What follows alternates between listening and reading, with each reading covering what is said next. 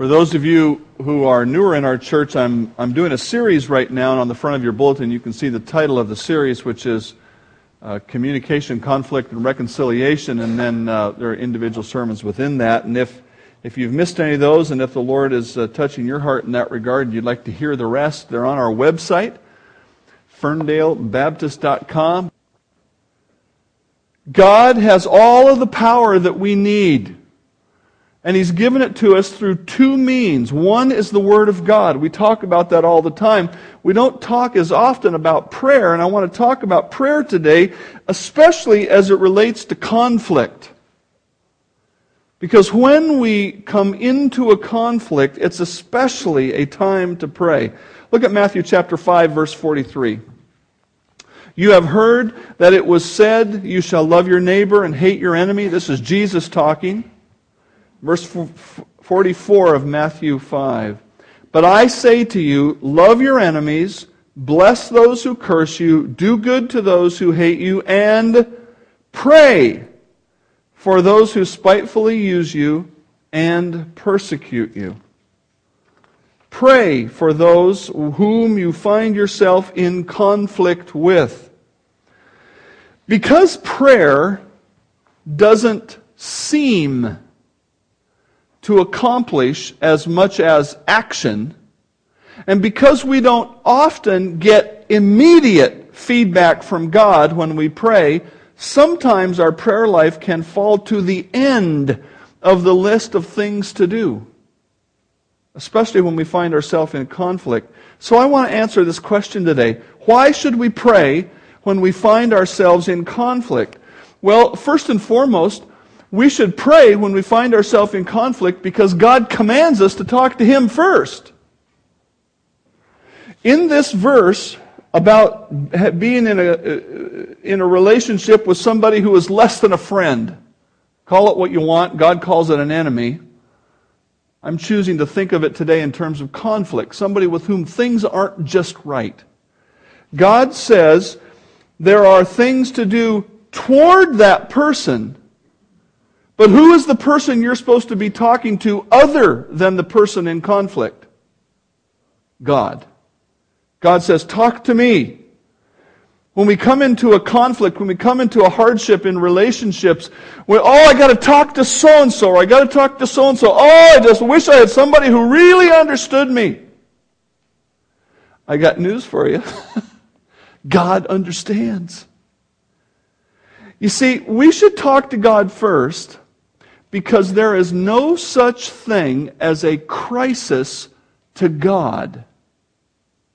Have you ever thought about that? We come into crises all the time. Some of them are small, some of them are large. And we think, what am I going to do? And it's a total surprise to us. It upsets our schedule, whatever.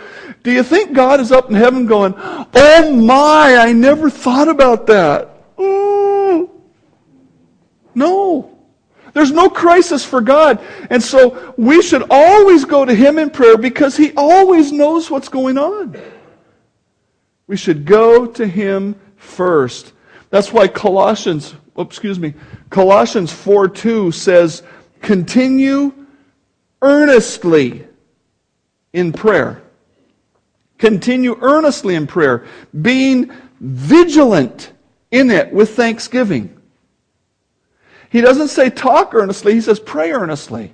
This idea of being vigilant is the idea that I'm always looking for an opportunity to pray, or I'm always looking for a need to pray. I mean, if I'm going to be vigilant, say when I'm watching children, if I'm going to be the lifeguard at camp, I'm going to be looking around, I'm going to be watching, I'm going to be paying attention to what's going on. I'm not going to be taking a snooze. God says we need to be vigilant in prayer. There should always be part of our mind that's sort of in a conversation with God. Be vigilant in prayer. Well, God commands us to talk to Him first. Number two, why should we pray in a conflict? God commands prayer for spiritual protection. Do you remember these words from Jesus in the Garden of Gethsemane? Then He came to the disciples and He found them asleep, and He said to Peter, what? Could you not watch with me 1 hour? Watch and pray, lest you enter into temptation. The spirit indeed is willing, but the flesh is weak. Isn't it interesting that we get little pieces of Scripture and we quote them a lot, like the spirit is willing, but the flesh is weak? We use that regularly.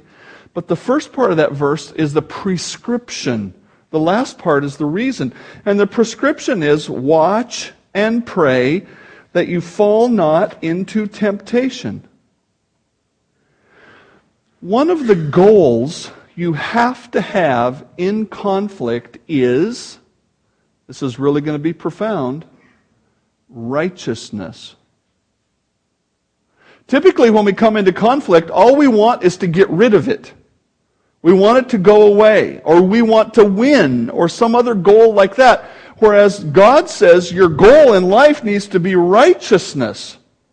And so when a conflict presents itself, we should pray so that we will act righteously. You remember this principle from a few weeks ago? Where do wars and fights come from among you? Do they not come from your desires for pleasure that war in your members? And remember, the desire for pleasure is not a sinful thing. It's not sinful pleasures. It's just the normal pleasures of life. But I have desires and others have desire, and so sometimes we come into conflict over which way we're going to do things. Our natural tendency in conflict is to serve our own desires. In fact, our way of thinking is so natural to us and so ingrained in us that we tend to see our way as the right way. And if we respond in conflict based on that personal assessment of right and wrong, we may well make the conflict worse. So when we land in a conflict, the first thing we should do is, God, I'm praying that I will be righteous. I'm praying that I will be righteous. If we don't pray, but if instead of praying we think, here's what happens. Each one is tempted when he is drawn away by his own desires and enticed. Then when desire has conceived, it gives birth to sin, and sin gives birth to death, the rest of it says. This is the difference between praying and thinking. Now, if you've been in our church for any length of time, you know that I'm all about thinking, but I'm all about thinking biblically. So please don't misunderstand when I say you need to think less and pray more. Here's what I mean. When you come into a situation that is tempting, if you turn inward and start to say, well, let's see, how should I act? What should I do?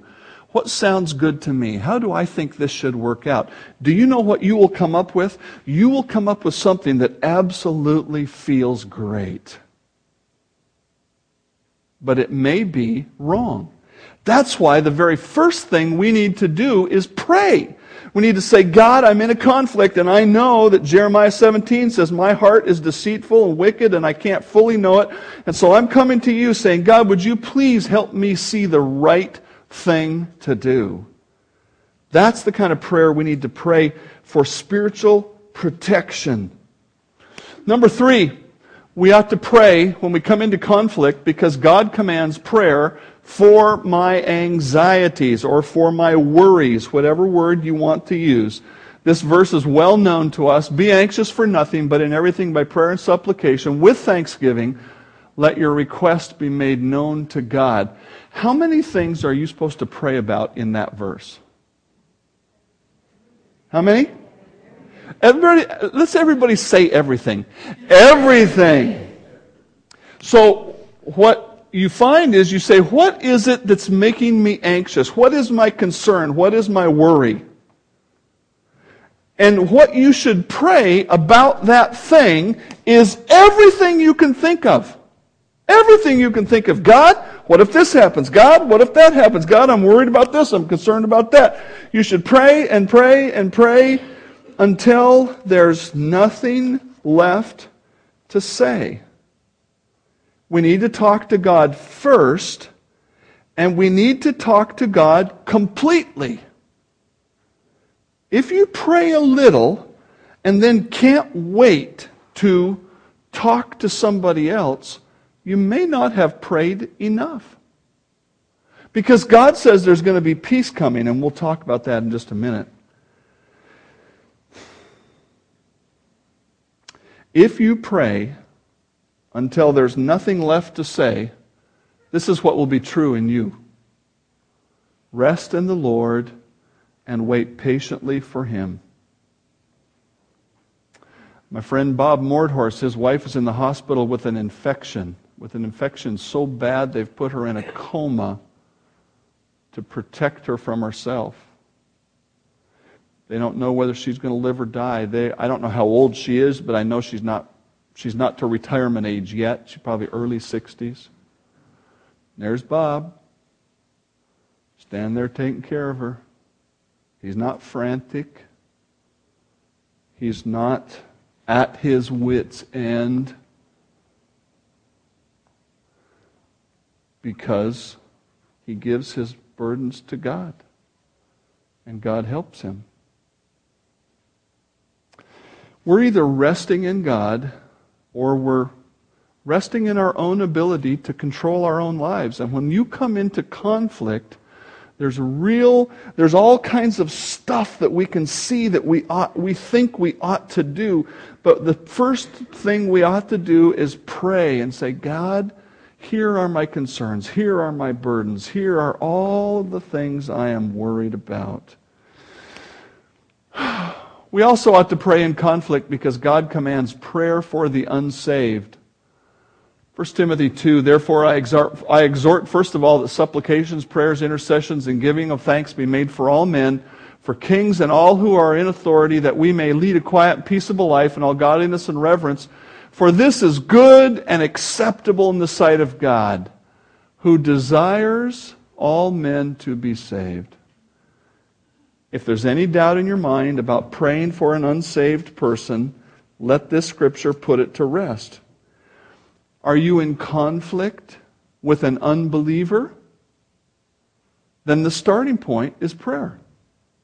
God wants us to pray for them. God wants us to pray that they will get born again. Might it be more important for that unbeliever to get saved than for you to win the conflict? Are you willing to sacrifice yourself that much? I mean, Jesus is our model in that, isn't He? Did He deserve to be crucified? No. Was He falsely accused? Yes. Did He win that argument? No. Did He save all of us by His sacrifice? Yes, He did.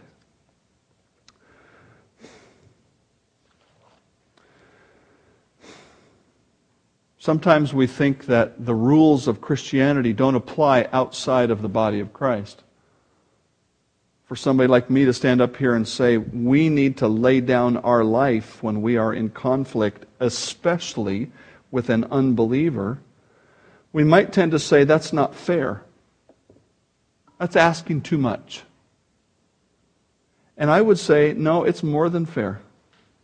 God has given us eternal life in heaven, and the life of Christ now. So anything He asks is fair. Absolutely fair. A fifth reason that we ought to pray when we come into conflict is this. God commands prayer for His will to be done. I think you probably are familiar with Matthew 6. If you would look there, just a page away in my Bible, Matthew 6, starting in verse 9. I don't think it's there. Oh, it is there. Therefore, in this manner pray, Our Father in heaven, hallowed be your name. Your kingdom come, your will be done on earth as it is in heaven. Now, there is a way that we pray which is entirely good and acceptable. But I think when we look at this prayer, we may be mistaking something we should be praying for. For instance, we will pray and say, God, we don't know what your will is, but whatever your will is, let it be done. And that's a good prayer. It's always good to pray in God's will. James tells us that in particular. Don't be presumptuous to tell God what's going to happen. You pray, if God wills, this or that will happen. But when I'm talking about praying for God's will, and one of the ways this prayer ought to be applied for our life is this: God, help me to do your will in this situation. Now, what we need to remember there is the vast majority of God's will has already been revealed to us. Last week and the weeks previous, we've talked about some of the things that God wants us to, how He wants us to respond in conflict. And so the prayers ought to go like this: God, I know you want me to turn the other cheek. God, I know you want me to speak kindly to this person. God, I know you want me to leave vengeance in your hands. So, please, help your will to be done right here in this little part of the earth as it is in heaven. Help me to do your will, not my will in this conflict. Again, our temptation is to just want things our own way. God says His will needs to be done, not ours. Number 6, why should we pray in conflict? Because God commands us to give thanks in everything. 1 Thessalonians 5, there's a series of short verses here. Rejoice always, pray without ceasing, in everything give thanks, for this is the will of God in Christ Jesus for you. Even in conflict? Rejoice always, pray without ceasing. In everything give thanks. Wow. And of course, the reason we're supposed to give thanks is right here. Count it all joy when you fall into various trials. And he goes on to say, because God is at work. God is at work. In fact, here's what He wants us to be doing. Do all things without complaining and disputing. Oh, yikes. Hey, I'm not talking about this like I've mastered it. You know, there's little bumps in the road all the time. Do all things without complaining and disputing. The only way we can do that is if we've got our mind fixed on the Lord and we're saying, okay, God, this is not what I want. This is not what I like, but you've allowed it and you're going to use it for good. And so I'm going to say, with Job, naked I came into the world, naked I will go out. Blessed be the name of the Lord. It is what it is in the Lord's hands.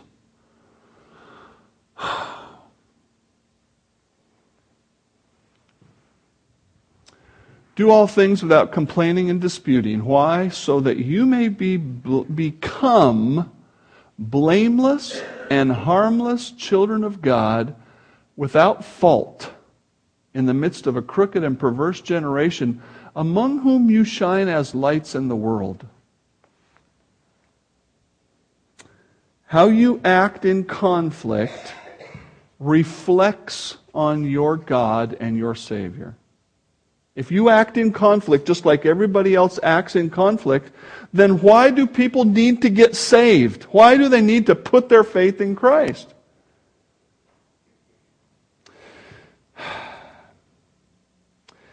Is the glass half full or half empty? And I know people say, well, it's both, whatever, and all those kind of tricky replies.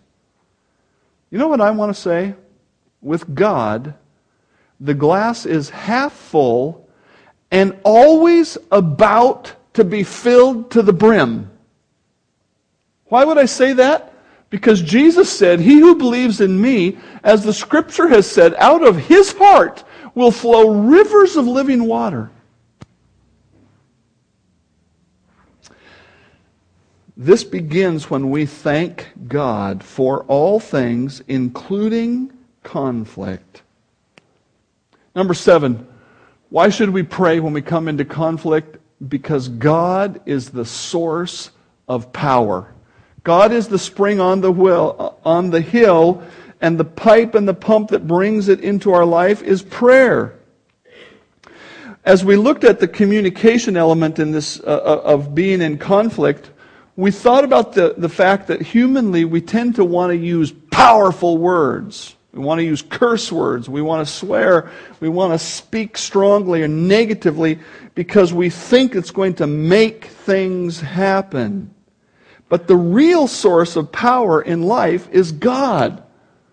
For this reason I bow my knees to the Father of our Lord Jesus Christ, from whom the whole family in heaven and earth is named, that He would grant you, according to the riches of His glory, to be strengthened with might through His Spirit in the inner man, that Christ may dwell in your hearts through faith, that you, being rooted and grounded in love, may be able to comprehend with all the saints what is the width and length and depth and height, to know the love of Christ, which passes knowledge, that you may be filled with all the fullness of God. Now to Him who is able to do exceedingly abundantly above all that we ask or think, according to the power that works in us, to Him be glory in the church by Christ Jesus. Is that your view of the power of God? When you think about praying, are you thinking about communicating with the person who is able to do exceedingly abundantly above what you even think He could do?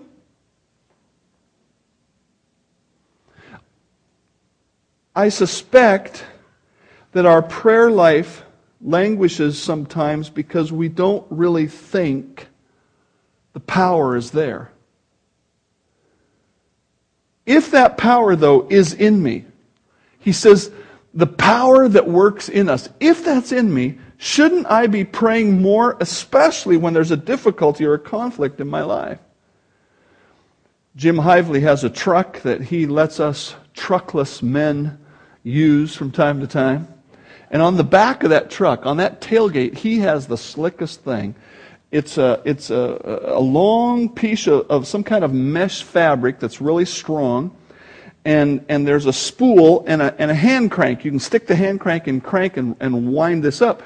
Well, what it's for is you unwind that fabric all the way across the bed of the truck, and then you go to the yard and they dump a load of gravel in there, and when you get where you want the gravel, you put the tailgate down and that roll is on the end. You put the crank in and you go like this. And in about a minute and a half, that whole load of gravel's right there ready to go. It is the greatest thing. And it can't be expensive. It's not like a dump truck or something, you know. Now, why would you shovel your own dirt when you could borrow his truck? I got a high school kid that works for me who has a pickup truck, but he doesn't have one of those things. I'd rather go get the truck and do it myself, because just like that I can offload a whole load of dirt or gravel or whatever. Why would you do it yourself when there's power available? Why would we talk to ourselves or talk to our friends when we could be talking to God and then resting in Him and waiting on Him to do what He's going to do? God is the source of power. And God is also the source of peace. The second half of that passage that we all know so well says, if we will give all of our anxieties to Him, the peace of God will guard your heart and mind through Christ Jesus. Our temptation in conflict is to think, I know what will bring me peace. I know if I can just handle the situation this way, if I could just make this happen, if I can do whatever it takes to get to this point, then I will have peace. Rather than stepping back and saying, you know what, I don't know anything about my life. I'm going to look at God's Word, I'm going to follow His way, and I'm going to pray to Him, give Him all of my burdens, and then I'm going to wait and let Him give me peace. Lastly, I just want to say this. Why should we pray in conflict? Because God does hear and God does answer prayer. In Acts 10:31, there was a fellow named Cornelius. And this is what we read about him. Cornelius, your prayer has been heard and your alms are remembered in the sight of God. Do you know what he was praying for? We don't know exactly because we're not told the actual prayer. But the response to the prayer was, God said, Peter, go to Cornelius' house and tell him about Jesus. So in some form, Cornelius was praying to learn about Christ. It would seem from the whole text there, the whole situation, he must have been a devout person, a person who believed in God and was following God in the Old Testament way. And he'd heard of Christ and he'd heard of some of these things, but he didn't know the whole story. And so he's praying. And what did God do? God sent him Peter, the Apostle Peter. Go over there and evangelize that fella. God does answer prayer. Daniel in the Old Testament, he discovered by reading the Old Testament prophets that the time of the captivity was supposed to be 70 years, and it was getting toward the end of 70 years, and so he goes to prayer saying, God, please send us back to our land. Please deliver us from captivity. And Daniel says, while I was speaking in prayer, the man Gabriel, and the angel Gabriel, whom I had seen in the vision at the beginning, being caused to fly swiftly, reached me at about the time of the evening offering. Daniel is there, he's living for the Lord, he's trusting the Lord, he's praying to the Lord, and God says, Gabriel, go down there and tell him the answer to that prayer. Wow. God does answer prayer. At the end of the book of James, we read about Elijah. Elijah prayed. God tells us Elijah was a man with a nature like ours. Sometimes we look at these fellas and we think, oh, they were some superhuman, super spiritual. No, Scripture says Elijah was a man like ours, and God answered his prayer. God does answer prayer. He doesn't always do it in our time. He doesn't always do it in our way. And for that, we should be thankful, not upset. Over the course of my adult life, I have accumulated some expert friends whom I call on for wisdom. I have a friend who's an auto mechanic. I actually have about 2 or 3 of those that are really good mechanics whom, when they tell me something, I know it's the truth because we have a relationship beyond the auto shop. And so when I go to the auto shop and they tell me something, I call up one of these friends and I say, now this is what they told me. And I find out what I need to know. I have a friend who's a computer configuration specialist. I have friends here that I've made here that are experts in things that I need. And it's wonderful to be able to go to somebody and say, this is what I'm thinking of doing. Can you help me with it? I called up my computer guy this week. Actually, I emailed him. Why would I call him? I could email him. I said, here's my problem. Here's what this company that I bought this software from told me. And just like always, he sends me an email. He says, do this, do this, do this. Click on this link. Praise God, my problems are solved. My computer is whole. I'm pretty sure he thinks, why don't you do your own search on the internet and figure this out? The answer is because I never get the answer you get. I love to get expert information so I can do things right. Christian, you can talk to God about the challenges you're facing. Why wouldn't you? Heavenly Father, help us to go to you first, and help us to go to you second, and help us to give you all of our concerns and to lay all of our needs before you, especially when we find ourselves in conflict. Help us, Lord. Lord, as we obey you and we unburden ourselves to you, be true to your word and give us your peace. Let us see the reality of your Holy Spirit in our lives. Let us see the reality of answered prayer. I pray in Christ's name, amen.